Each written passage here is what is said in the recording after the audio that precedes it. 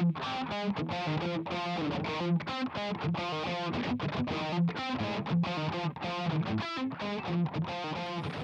is going on? My name is Taylor, and this podcast is called Who Knows, a podcast that works to answer the simply complicated questions of life and promote a life of self-love, mental health, and creating your own normal. Don't worry, we are just as lost as you are.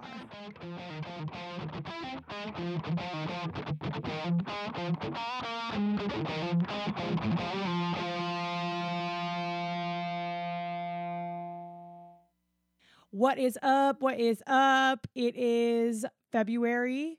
What is happening? 2020 is already going like the speed of light. I am having a good time right now, working on some stuff in the theater world and doing my favorite thing, which is talking to you guys. So I'm glad that you're here for episode 9. Here we are. So we have a couple of announcements. We just put up a video on Patreon that I'm really excited about. It's called Trying Foods That We Ate When We Were 16. And it's me and Kyle revisiting all of these foods we loved as teens, like zebra cakes, fruit by the foot. Man, it is ridiculous and funny and weird, and I want you to check it out.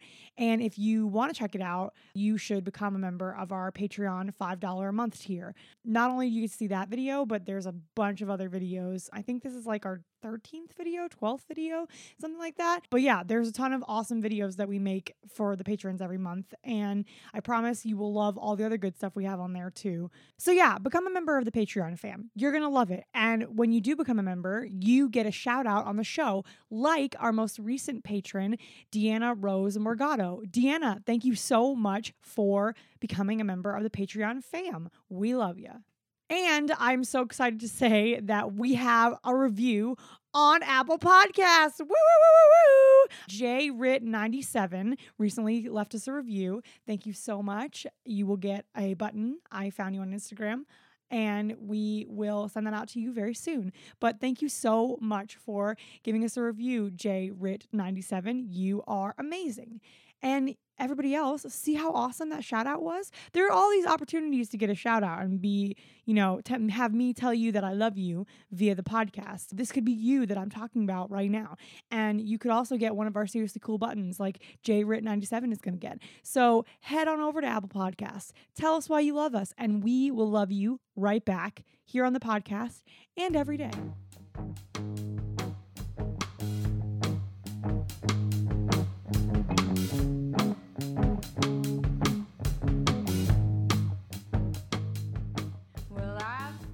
So we have a segment on the show called The Things, if you have heard of it, and where I take a minute to talk about a few things I might be super into right now, exciting things that have happened, like events or accomplishments, or sometimes stuff that's really difficult to talk about right now. And I have kind of a thing that I wrote that I want to share with you guys because I've been trying to get my feelings out a little bit more. Surprisingly, I've been having a difficult time with that. I know, who am I? But yeah, this is just a little something I've been feeling lately. As much as I would love Who Knows to be literally the only thing I do all the time and be my full-time job forever, we just aren't quite there yet. So I do have other jobs outside of this, and I just want to say that applying for jobs is so emotionally painful for me right now, it's not even funny. Picture this. You spent 3 years in grad school working as hard as you could possibly work on every single thing that was thrown at you, living life as a complete slave to your schoolwork, again, because remember, you went back to school, which you knew was the right choice so you could become smarter, but that doesn't take away from how insanely painful it is to put all the work in and feel like you're being brutalized emotionally, and then finally, you graduate. You feel good. You're smarter, feel better, and ready to get out there and work. You're like, here I am, world. I can do all these things, and I'm ready to work for you. You send email after email after email, and then silence.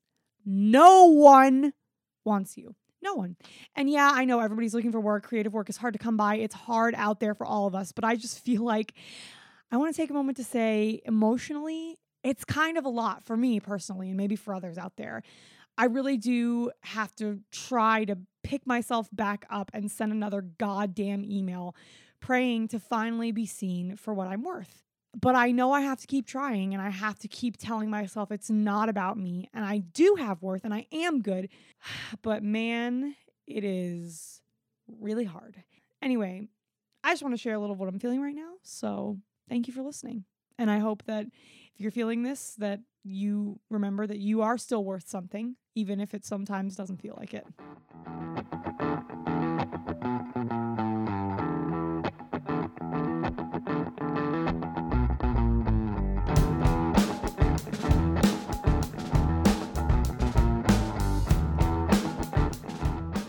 All right, so let's get into this episode. Let's talk about who we hung out with this week. So this week I hung out with Nicole Zelniker, and let me tell you about Nicole. I have a good story for you. Nicole reached out to me via email to tell me that she loved the show, which is such a highlight for me. Still think about it to this day. Anytime anybody sends me a message about how they love the show, I think about it all the time. It keeps me going. And her email specifically came when I really needed it for more reasons than one. But one of the best reasons was that she is an author. Yes, I have been wanting to talk to an author for so long, and I was really happy because one had found me. I'd been searching for a really long time, and this one was just like, hey, love ya. And also, let's chat. So she sent me her book. It's called Last Dance. I read it. I loved it. And this episode was born. So let me tell you a little bit more about Nicole herself. She's a published author who currently has 2 books. One is called Last Dance, the one she sent me, which is a book of short stories. And the other is called Mixed, which is a nonfiction and contains interviews with mixed-raced families discussing what it means to be mixed. She also works as an editorial researcher at The Conversation, which is, quote, a network of not-for-profit media outlets that publish news stories written by academics and researchers. I hadn't heard of it before. I looked it up. It's a pretty cool place to be. Check out The Conversation. It'll be linked in the show notes. She lives in New York, and this interview was done remotely, but I have to say this. I still got to see the cat that she lives with when we did this video chat, and that, my friends, is also a big win because anytime cats are involved, no matter what capacity, we love that for us. It is the best. So in this lovely interview, Nicole shared with us how she started writing and what she loves about it, some of the challenges that she faces, and how she uses her voice as an author to elevate the voices of people of color. She's also a big advocate for destigmatizing mental health and invisible illness, which we are very much here for as well. This interview just well-rounded in all the ways, and it was such a joy to get to talk to Nicole. So here is Nicole Zelniker and I talking about writing and being an author.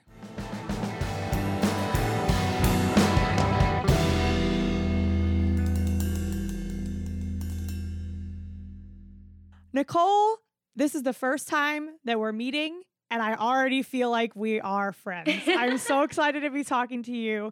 For those of you out there listening, Nicole was the first stranger to ever email us and say that she loved the show, and it was the greatest thing ever. And it was so funny because I think that day I was talking to Lynn about how I wanted an author on the show. And I was like looking and I was like combing through Instagram, like trying to find like the right person. And it's so crazy because like the right person just came to me. Like I didn't even have to search. Like you came right into my email and I'm so grateful that we found each other. It's like the greatest thing. I'm glad too. I'm happy to be on the show and thank you for having me. Of course. So I like to start off all of my interviews with this question. And I say, who is insert name of person here. So who is Nicole Zelniker? How would you answer that question? No wrong answers. Oh God. I don't know. I feel like I'm a lot of things, intersectionality and everything. I'm a New Yorker. I'm a millennial.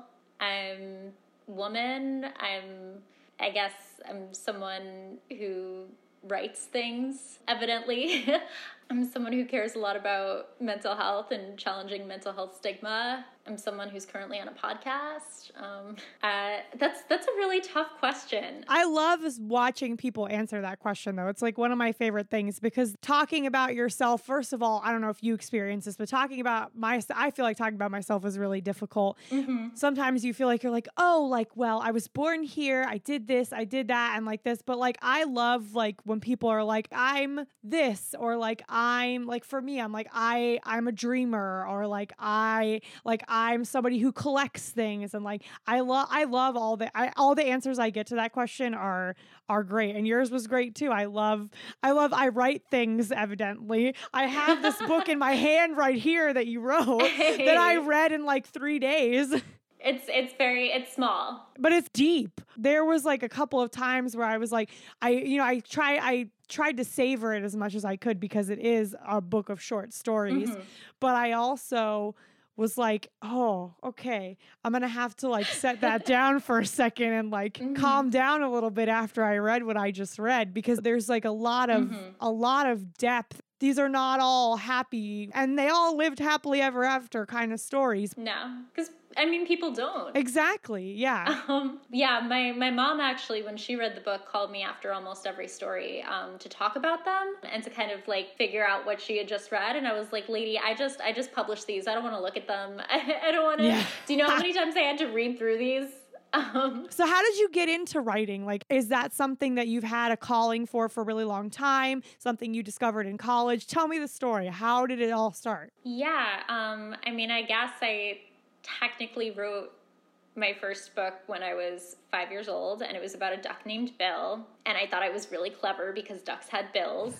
And I illustrated it with the little stick figure ducks and stapled the pages backwards. Oh, yes. Because I was 5 and no one should have let me near a stapler, period.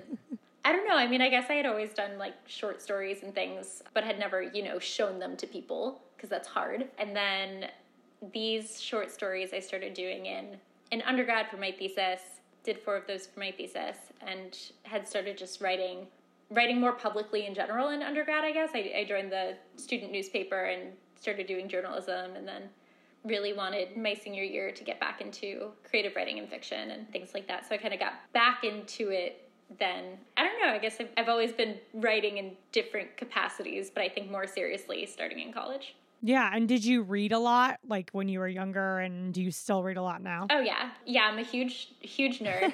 Same. Yeah, I was that kid that, would bring a book to a birthday party. Oh my God, I love those people. Those are the people that are afraid of me because I'm like, hey, what's going on? They're like, God, get away from me. She's so loud. Yeah, it's something I would still do now if it weren't, if I weren't like a grown-ass adult and needed to be socially acceptable. And yeah. But what even is that? I mean, I wish I read more. Honestly, I feel like when I read Last Dance, that was when I was like, all right, like I need to like read more because like I actually really do like this. And like when you're in your academic days and you're doing a lot of academic reading, for me at least, I was like, I don't want to read anything else because I have to read the things that they're telling me to read, and it just feels like a lot. Feels like all this time. But like I think that picking up a good story book, if you will, is like something that like can really reinvigorate your want to read. At least in my, like, that's what I experienced when reading this. Like I was like, oh my gosh, like I need to read more stories again. And like this is like up my alley of like what I like to read. So like I've read like Go Ask Alice, like all those kinds of those like teen angst books, if you will. But this is like I feel like this is like a more like grown-up version of that where it's teen like angst for adults. Yeah, teen angst for adults. Adult angst, if you will. And you went to Guilford College, right? Yes, yeah. Which literally, like, that's down the street. I literally live right next to that Guilford College water tower. Oh, yep. Like, I can see it, like, from that's crazy. Like, for those who don't know, I live in Guilford County, and that was just, like, coincidental, the fact that, like, you also went to Guilford College. And are you still coming here next month? Yeah, I'm coming next month. I had a professor help me set up a reading at Scuppernong, which I'm sure you've been to many times. Yeah, that's a great bookstore. Yeah, I work at Triad Stage, which is like down the street from there. Okay, yeah. Yeah. Honestly, I do miss North Carolina. It's cold up here. I'm not a cold weather person. Yeah, because you're in New York, right? Yeah. It's kind of sad because like usually around this time it's a lot colder, and like that kind of makes me think about like really sad things that are going on. Like 60 degrees yesterday for 24 hours. And I was like, well, the earth is dying, but also that was I'm you. really happy. Yeah. I was like, I saw somebody on Instagram who was out and it was like, I'm enjoying this weather, but I also know that it means that the planet is dying. I was like, who was that? It was you. Yeah. And you have another book that you wrote before Last Dance? Yeah. Mm-hmm. And what's that one called? Yeah, so that one is called Mixed. It's about race and mixed race families, and it's nonfiction. And is that something that you try to put a lot into your writing? Because I noticed that a lot of the names that you used in this book and like the way that people are described and stuff like that, these are like people of color that you're writing about, which I think is amazing and like really needed. And is that something that is like representing people of color in your writing? Is that something that you're passionate about and that's important to you, that you try to do in your writing, or does it just come naturally? Yeah, no, I mean, it's something that I definitely, make a conscious effort to do. And I think that making that conscious effort in a way makes it more effortless. Like the more I, try to consciously think about it, the more it just kind of comes. But, there are so many books out there about, white men heroes doing their white men hero things, and I don't think we need more of that. Yeah, and even like groups of white girls like saying mean stuff about other white girls. Yeah, I think one of the things that's definitely two of the things that are definitely important to me is diversity, and then also putting women in situations where they're not pitted against each other. And that doesn't necessarily mean that they have to have positive relationships with each other, but just they're not constantly going after each other. They're not in competition with each other. Yeah, like, I don't know, it's not a book, but for some reason I was thinking about Mean Girls today, the movie. I friggin' hate that movie. I know that's such an unpopular opinion, but I hate that movie because everybody's, as soon as it all starts to go downhill, when she like turns her back on her friends and like, I can't even watch it anymore because it just makes me so sad. And it's just like girls betraying girls and like cat fight kind of situation. And like, I know in the end she like, it's all happy in the end and it's fine. But the part in the middle is I can't watch it. It makes me so sad. But that movie came out probably when I was in like middle school, and like, I think a lot about how there are so many things that I did and thought about and were okay then that are just like everything is just so different now. And like it really does feel like a real growing up when you're realizing like, okay, like my like way of thinking is shifting and like the way that I like interact with the world is shifting. Yeah. On the flip side, so I do love Mean Girls. I'm sorry. I like Janice and the guy. Damien. Yeah, I like them. I don't like I just can't with the whole, I can't. It makes me so sad. On the flip side, one of the movies that I think is one of the most underrated feminist films of the early 2000s is Legally Blonde. Oh, yes. You know what's so funny? Do you watch The Office? Yeah. Mm-hmm. Okay. Do you listen to their podcasts that they have now? No, but it's on my list of things to do. So they talk about oh my God, I'm so glad you brought that up because they talk about in the episode, The Fire, when they're like, when Ryan starts a fire and they're all outside and stuff like that they're talking about like their desert island movies. Yeah. And one of them is Legally Blonde, and Jim like rips into Pam about how she likes Legally Blonde, and Jenna Fisher and Angela Kinsey talk about how like that's a really big like feminist movie where this girl is like doing what she wants to do despite her stereotype of a kind of person, if you will. The fact that she's feminine and strong. And then she, there are so many incredibly powerful relationships between women in that movie. And even, Vivian, who's kind of like early on her rival, ends up being one of her best friends. That's just it's so incredible that there are so many different types of women in that movie, and they all have these really cool relationships. Like you look at that movie, like even like at face value of like that picture of Reese Witherspoon with the dog and all the pink and stuff like that. And like, I've only seen that movie like maybe twice because at face value, I'm like, I don't care about this woman. Like, I don't give a crap about any of that. But it actually is like, she's really going for it, like despite anything else. And like, that's so true that it is a very feminist film. So getting off of film and talking more about writing, what are some of your favorite things about writing and being a writer and authorship and all that?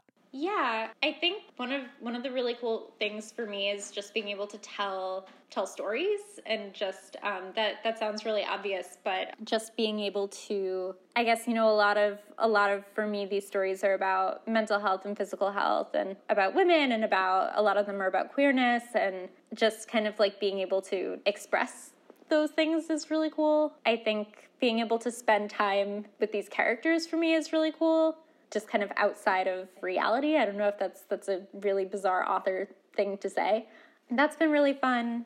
So that, I mean, I guess the writing, and then also, you know, that after I've had more than one person tell me, you know, that they see themselves reflected in some of these stories, especially the ones that are about mental health and the ones that are about women's relationships with other women. And then that's been really cool, just kind of like the after that wasn't really something I expected to happen, but that's been really cool. Yeah, like this, I can't tell you enough how much I love Last Dance, and I'm definitely going to have to read the other book as well. What I love is that, like, the queer relationships are not like part of the story. They just are, which I love. Like, I love that that's happening more now, that it's like, it's not like, and they are lesbians. It's like, and these women are together and they're in a relationship. Like, that's, then now we're going to like move on because it doesn't matter. Like, it's not even part of it. Like, it's just like, you see one woman's name and another woman's name, and you're like, oh, they're together. And like, yeah. And I just love that. And I believe that all these people are real. The way that you write these stories, you just immediately are like I'm in the world with these people. And like, I love those stories where you are like actually like able to see it in your head. And like, this was that, like, immediately for me. The only thing that I hated is that they ended and there were so many questions. You could write a book about all of these, like, individually about all of these people. I'm so sorry. That's a problem I have, and it really, really bugs people, is that I like to leave people with questions. You do.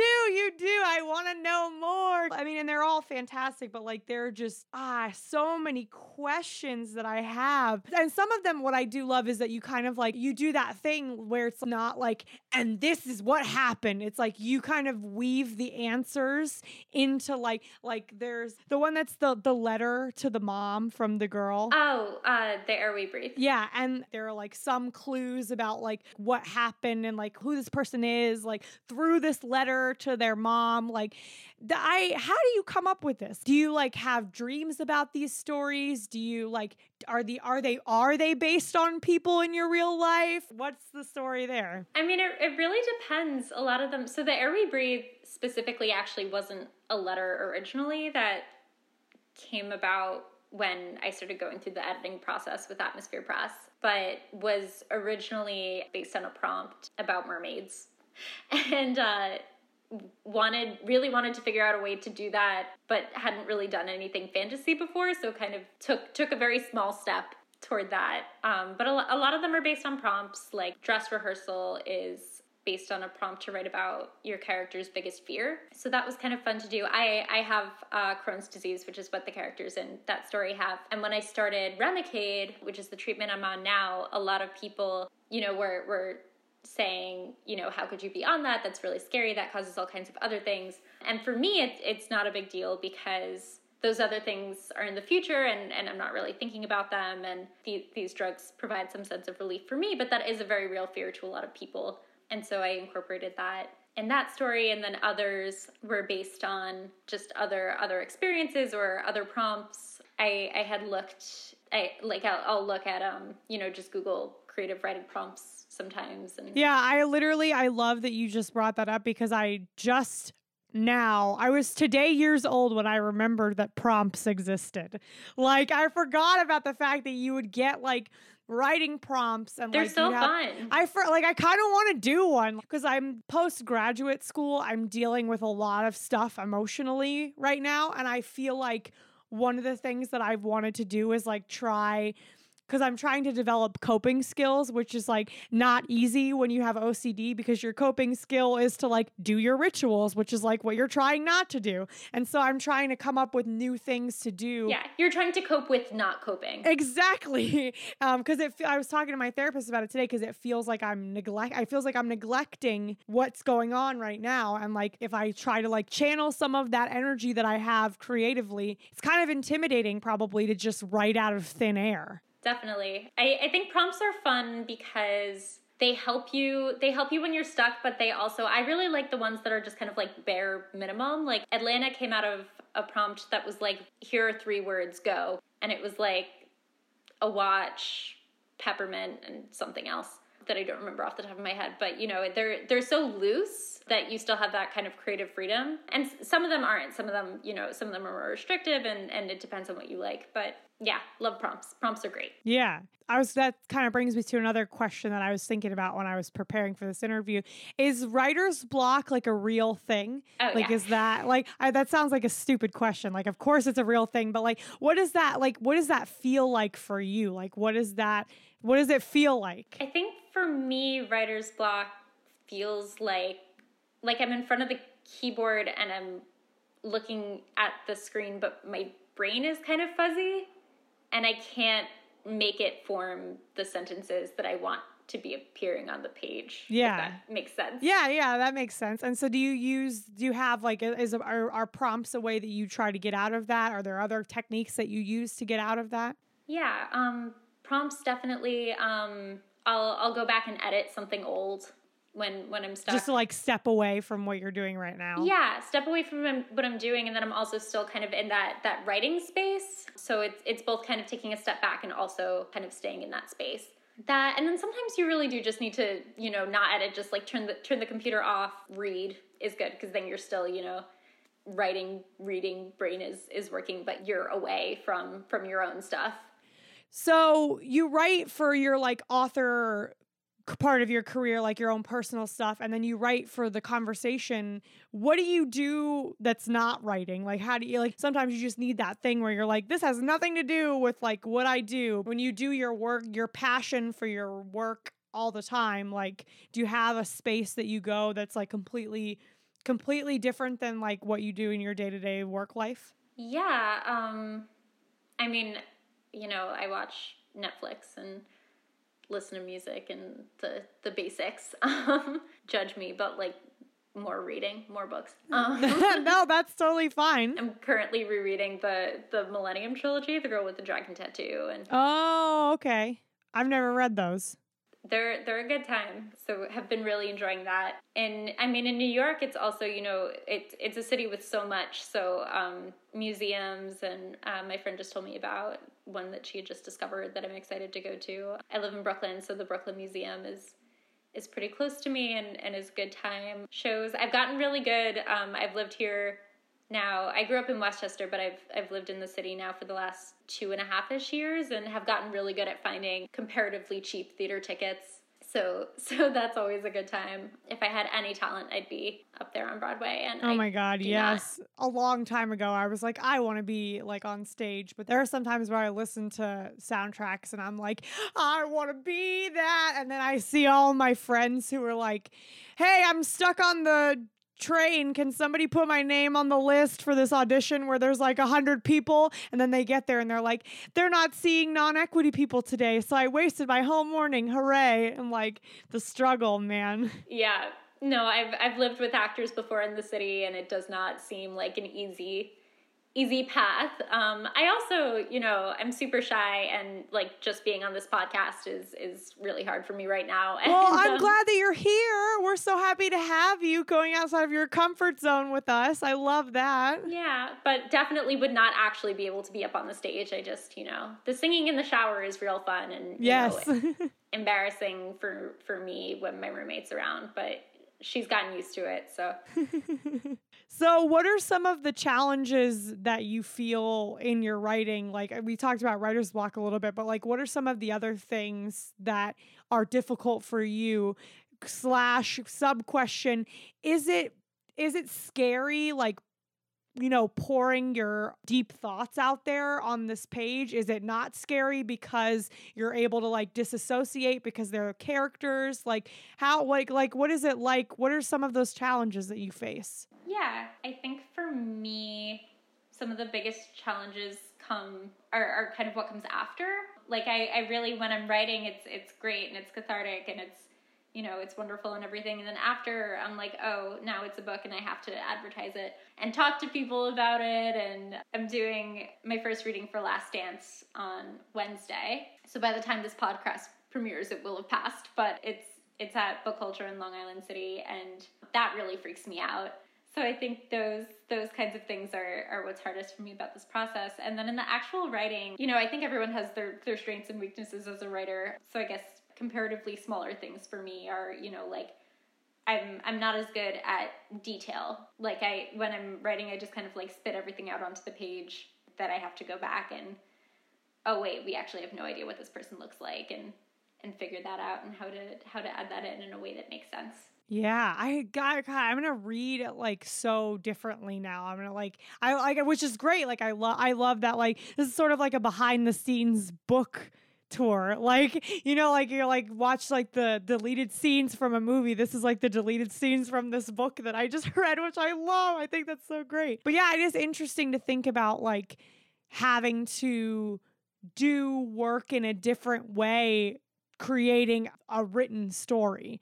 Because like in a movie, like you're seeing it all, and like so like you, I have so many questions. Like I'm so like my world is open. And like thinking about like how like you create characters that you like that literally like don't exist in any way at all, and like coming up with like who they are, and like do you have like more story about these people that you create for them that you don't tell but is part of how you like create how they interact? I have so many questions. I think it really depends. And honestly, I should do it more. I had a really incredible writing professor in undergrad. Her name is Milan. You know, she was always talking about creating a backstory for these characters and figuring out other details about them before you write. And I will very often not do that and very often just start writing. It's something I should do more of. And, you know, I mean, it really depends. Sometimes I'm thinking, you know, like, oh, well, this is their backstory and this is what happens to them after. And sometimes it's just like they exist on the pages and that there's really nothing else about them for me. I think it depends on the story, and it depends on, I don't know, I think it depends on a lot of different things, a lot of which I'm not quite sure of. But yeah, that's my very convoluted answer to your question. No, I think that definitely, like, it's sometimes it's hard to talk about like what your process is, because it's like it makes sense to me. That's all you need to know. It makes sense in my head, and now I'm saying words that are kind of, you know, all over the place, and yeah, but I mean, I feel like what you're talking about, like going through like that, it's important to hear, I guess, for me and maybe for others out there, that like, you know, you write it all out there and it's not gold the first time. Like you have to like pare it down and like figure it out and like, you know, make sense of it in a way. Do you have somebody that's like your go-to that reads your stories for you? Do you have like an editor? Like what is that process like? Yeah, I actually, she is very good about it. I rely a lot on my sister, who is not a writer or a storyteller in any way whatsoever. But she's honest and is someone that I don't care that she sees my screw ups. So she's often the first person I go to. And then I have a couple friends that are also writers or are able to look at these things critically. So have a couple of my next tier people who are also just fabulous. And then actual editors, people that are being paid to look at my stuff and publish it.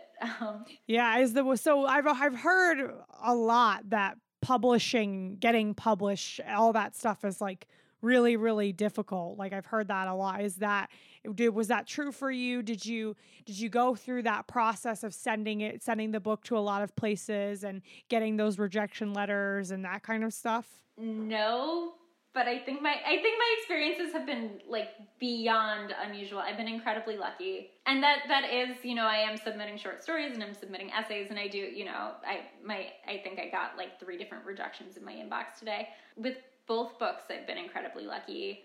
The first one with Mixed, I had sent an excerpt to one of the pieces of advice I had actually gotten about publishing it as a book, which is something I was starting to think maybe I would do, was to submit excerpts, places, build a track record of writing about this topic, you know, put yourself out there, have more people see it. And then it just so happens that the first place that wanted to publish an excerpt also was starting a publishing house and was interested in publishing Mixed as a book. And then with Atmosphere Press and with Last Dance, it was one of the first places I submitted to, and they wanted it. So I've been super lucky. My experience is not normal, and I fully expect if I do a third book that it's going to be a nightmare because this is going to be karma biting me in the ass. But yeah. I mean, and I think that's kind of awesome of you to acknowledge that like your experience might not be the norm of what other people experience, because I do know people who have written and like they get those rejection letters and it's like really difficult for them. And it doesn't mean you're not good. That's what, like, I'm so hesitant to say, no, actually I got, someone wanted me right away because there are people out there that are so incredible and keep getting rejected, and everyone's experience is different. Yeah, which is, I think, really important to acknowledge that it is all. That's not really, there's no, it's funny because like, they say like, you write the book, you send it out, like you get published, but like there's no real formula for, I don't feel like, for anything. Like there's no laws, there's nothing, like it's just everything is just out there and like just happens however it happens kind of thing. And you're sending these books to human beings who have like their own thoughts and feelings about things. And like, I struggle with that a lot, reminding myself that it's not because I'm not good. It's because I can't tell that person like, you will hire me or like, you will pick my thing. It's like, I don't think it's ever fully about you. No, definitely not. One of the things actually that I've been thinking is really interesting is that people keep assuming I'm self-published, which isn't, self-publishing is totally legit and people do different things. I just think it's interesting because I'm not. I mean, I know where the assumption comes from. I believe it's because I'm young, I'm 24, and people generally aren't so lucky and do have to submit many times. And so I've gotten many, like, oh, that's so cool that you're self-published, and I'm not. I don't know. That's. I hesitate to say it, but I feel like I want to say like that's kind of rude. Like, how do you respond to that when people just assume because you're young that you must not be successful in any way? I mean, I usually just say, oh, actually, it's through, either the Nashona or Atmosphere Press, depending on the book. Then it's like, oh, okay, cool, and we move on. I've gotten a lot of, definitely more than a couple people assume that I'm self-published. Yeah, that's interesting. And so you're mentioning that there are two different publishing houses for your two books. Did you send Last Dance to the publishing house of the first book and they didn't take it, or why did you go with two different places? So the Nashona, which is the place that I published Mixed through, is nonfiction and poetry only. Yeah, so I sent Last Dance to different publishers, and then as soon as I got the reply from Atmosphere Press, I emailed the person that had edited Mixed and emailed them and said, I just wanted to make sure. I looked over my contract and I think this is fine, but just made them aware that this was something I was doing and wanted to keep them in the loop, and they were incredible about it. They've been super supportive, so. That's really awesome. So is that poems? Mixed is nonfiction, journalism, essay style about race and mixed race families. So each chapter, or most of the chapters, are interviews with families or individuals who are mixed or have mixed race family. That's kind of cool. That's like a transcribed podcast that doesn't have a podcast to go with it. It actually, what the podcast series that I was doing for Mixed is. Oh, okay. For the Nashona is. Got it. Okay. I'm putting it together now. Okay. I've been living in this world of this book, and so I don't know much about the other one, but that's amazing. That's so it's like you took, which one did you do first? So I did the book, and then the Nashona had a podcast, and the editor came to me and said that they would be interested in turning it into a podcast series, and we went through several iterations of what that might look like, and then I ended up doing the interviews, and we put it together. And is the podcast called Mixed also? The podcast is the Nashona, and then there's a subhead that's there's a page on the website specifically dedicated to stories about race and mixed race families, and it's something that the editor is very interested in and wants to keep doing more stories about. So the podcast, those specific episodes are all over there, but it's all part of the one podcast series. What? Oh my gosh, you have to give me the links to that too, so that I can put that in the show notes and so that I can check it out. So what is your favorite thing that you have ever written? Oof. Actually, maybe. Oh, no, okay. I think that I don't know how to say this, I guess, like different categories of favorites. You could do that, yeah. Usually when somebody's like, what's your favorite thing? I'm like, here are 5 of them. Yeah. My least favorite question, just kind of in that realm, are favorite books. And I'm like, can I give you a list of my favorite authors? There are like 12 of them. But no, I think Last Dance has been really big for me, just because, you know, I love journalism and I love writing nonfiction, but fiction has always kind of been my first love. So it's been really cool just to kind of get back into that and to put these stories out there in a way I haven't really done with my writing before. And so that's just been a really cool experience. I think mixed has meant a lot to different people in a different way, and has been a very different experience for me. I'm not mixed. And so, you know, kind of delving into that world of race and kind of that non-binary race area was just like a really cool experience. I learned a lot kind of about how to be a white person telling those stories, and, you know, kind of using myself as a platform to elevate voices. And then lately I've been writing a lot more about just mental and physical health. It's something that I was 7 when I was diagnosed with OCD, and then just kind of had a whole bunch of diagnoses from there. Oh, so you also have OCD? Yeah. It's been something that, you know, has been so stigmatized for so long. And, you know, and like in middle school and high school, I wouldn't talk about my mental health. And it was something that it appeared to me no one else was going through. And recently I've been writing, you know, more essays about Crohn's and about OCD and about, I dealt with an eating disorder for a long time. And that's been, 1, really cathartic, and then 2, again, I had people write to me, some people that, you know, that I knew in high school that, you know, we must have been going through similar things at the same time, that have said, you know, I dealt with this, and it, you know, it makes me feel really good that I'm seeing someone sharing this, that, you know, it doesn't have to be stigmatized the way that it is. And so that's been really cool for me. Yeah.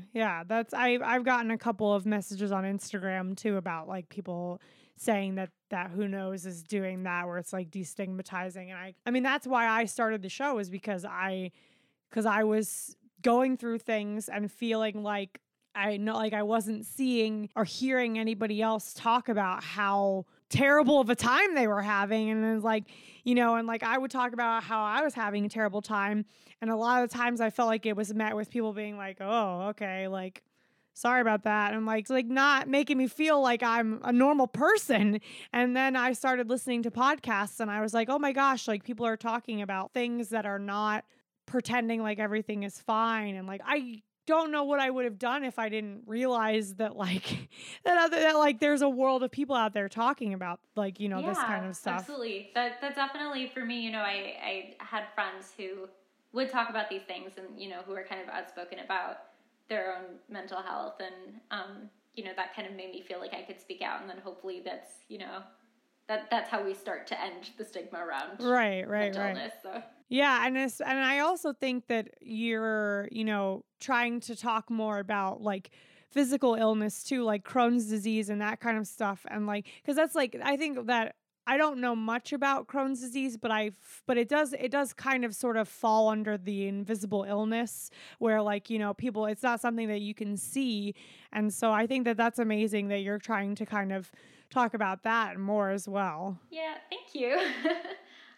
Yeah, I think people don't like to talk about Crohn's and other like stomach things because they're really gross. They're not, you know, we don't like to talk about, you know, bowel movements and things like that. So it's, you know, I think that it's also something that it's stigmatized in a different way, but still definitely hidden. Yeah. Like people should be not afraid of mental health. Like poop and mental health, we need to talk about both of them. Like honestly, like I really think that like it's, you know, and like all jokes aside, like that's a very real thing. And like I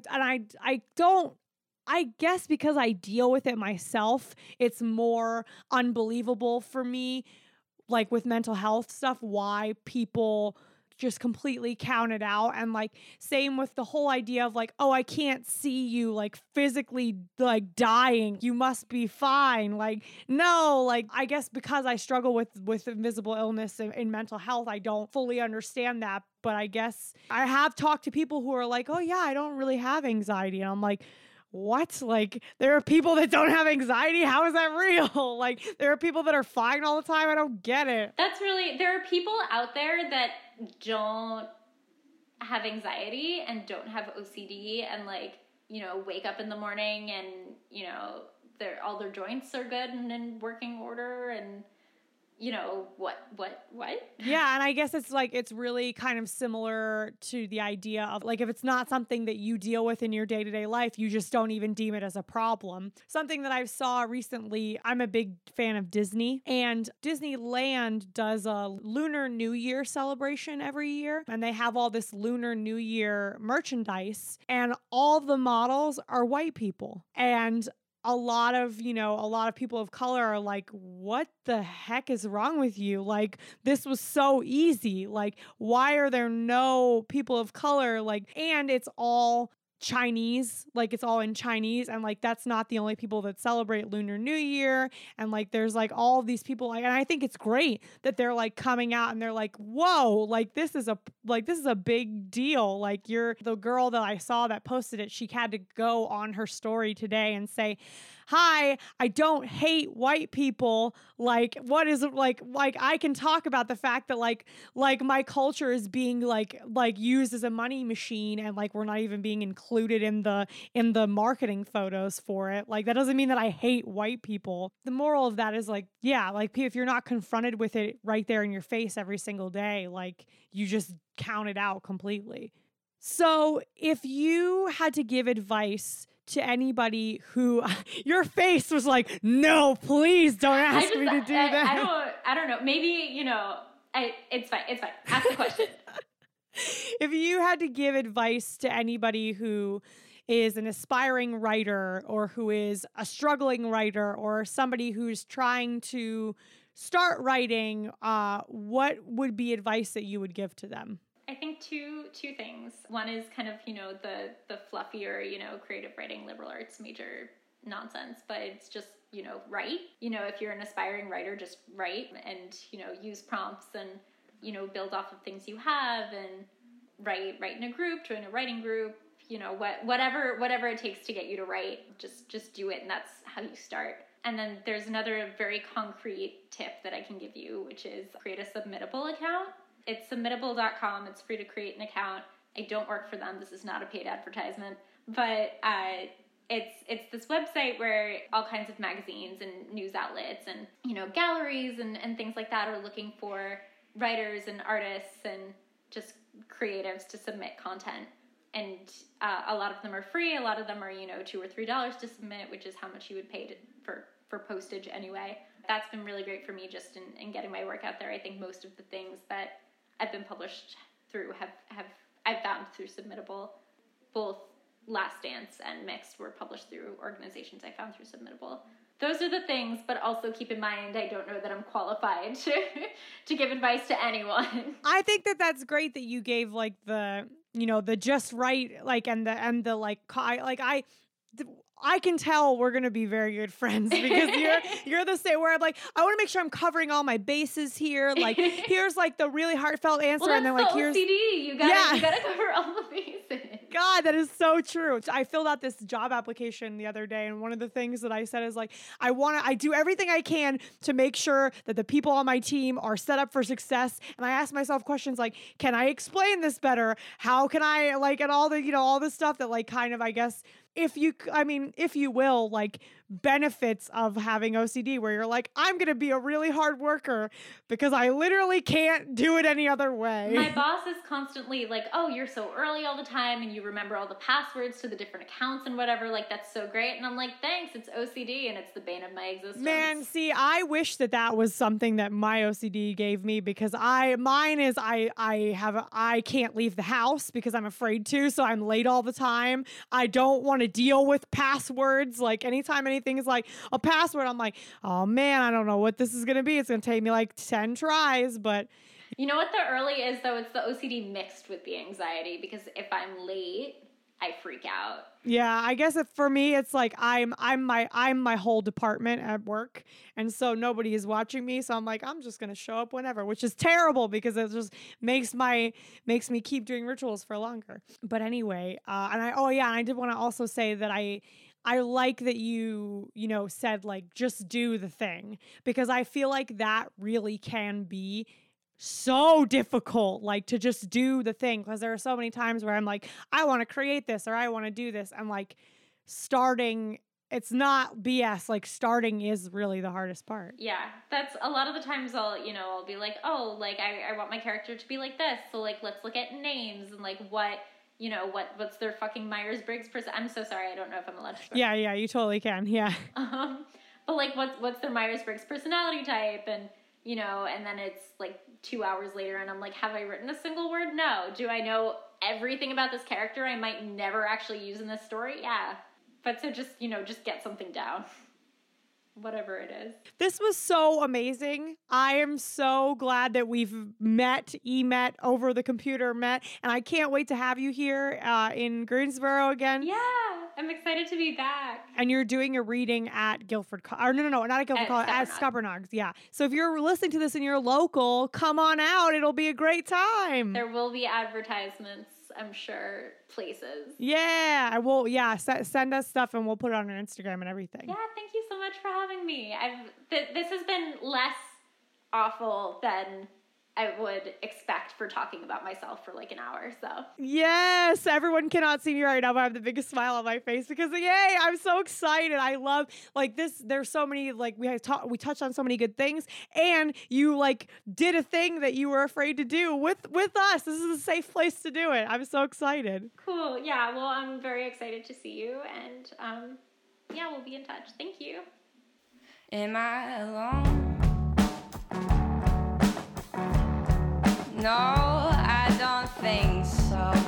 Thank you all so much for listening. I hope that you got something out of this episode, whether it be some insight into the life of an author, or maybe you yourself are inspired to start writing things, or even just reading more. I know that's what I'm going to do, reading and writing more. And as always, we encourage you to have conversations like these with the people in your life. The more conversations like these we have, the less we feel so alone trying to figure out life, and the closer we feel to those that we love.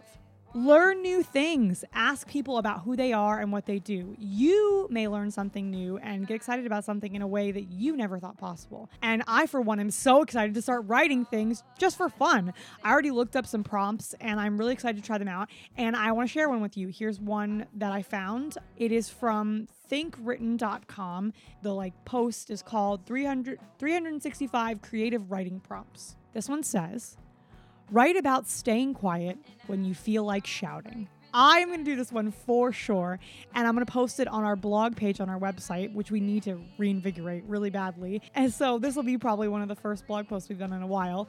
If you try it out and you feel like sharing it with us, send it over via email.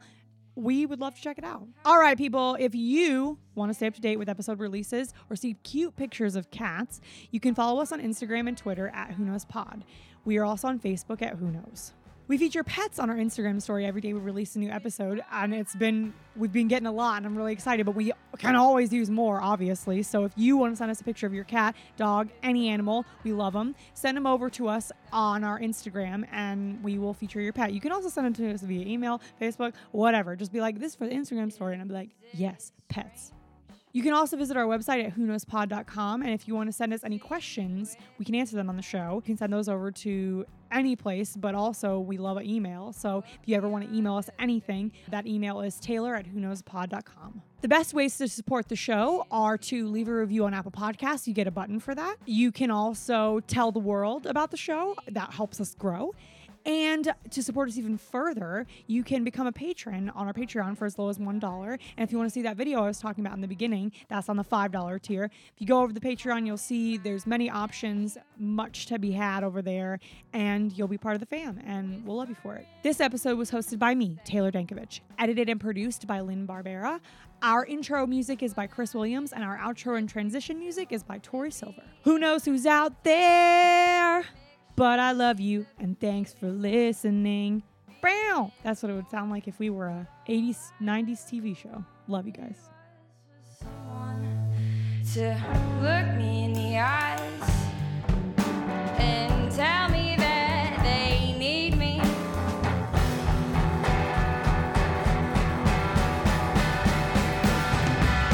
Until they die. Until they die.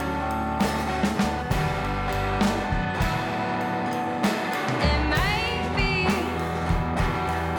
it was never meant to be. And I'll try, but I won't chase into the night. And you can bet that I give a damn, why wouldn't I?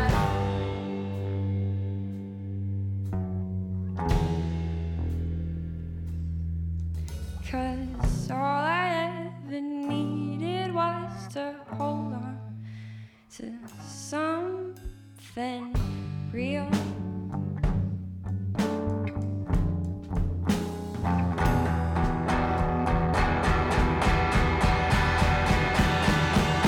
Until I die. Until I die.